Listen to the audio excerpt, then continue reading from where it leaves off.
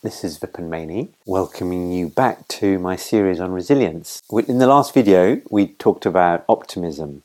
Before I go into strategies about dealing with negative events, I wanted to emphasize a couple of points about what optimism isn't about. It's definitely not about looking at life through rose-tinted spectacles and ignoring the reality of what's happened.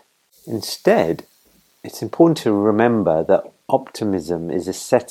being optimistic is a set of beliefs which make sure that you do not blame yourself when things go wrong or events happen which could quite probably are out of your control. A key part of dealing with negative events is to change your thinking process. That is essentially the main strategy. So, for example, resilience is all about changing your behavior. In order to change your behavior, you've got to change your thinking processes. Changing your thinking leads to the change in behavior, and that is the same way, in essence, that is the core strategy how you should deal with negative events.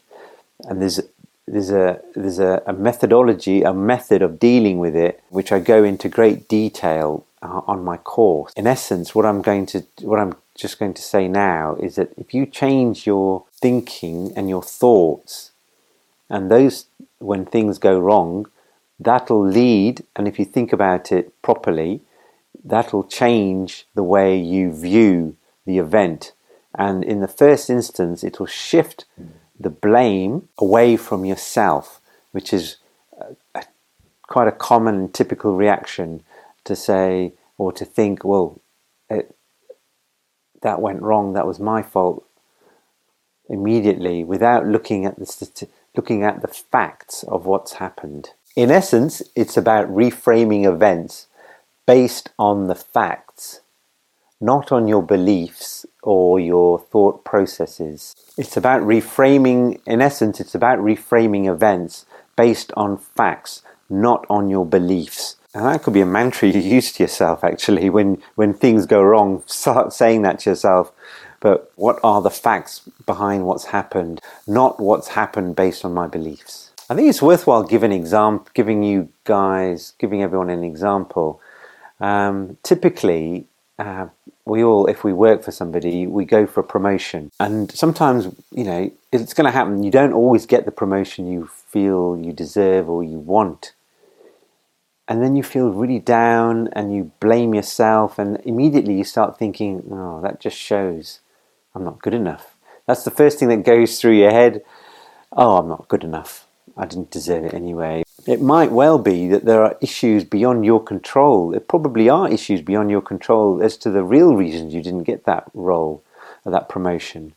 But we tend to look inward and blame ourselves for something that we cannot control. It might be due to if you look at the evidence, it could be because of bias from the interviewer, and the interviewer had someone else in mind in any case. It might actually mean that it could be because you're overqualified for the role. Perhaps you're too good for that role. Perhaps they've got something else in mind for you. So there are a number of other reasons which mean that it's nothing to do with you. And in the heat of the moment, it's very difficult to actually look objectively. So what you need to do, which is also helpful, is to take some time out and try and possibly observe your feelings and emotions and then write about them, but then think objectively what could be the other possible reasons that you didn't get that job. And 9 times out of 10, I'm sure, and I bet you, it's not because of yourself. Quick summary. Dealing with the negative events, best way to do it is to actually reframe the event. Take the blame and onus away from your own beliefs, thinking it's to do with you. Look at the facts.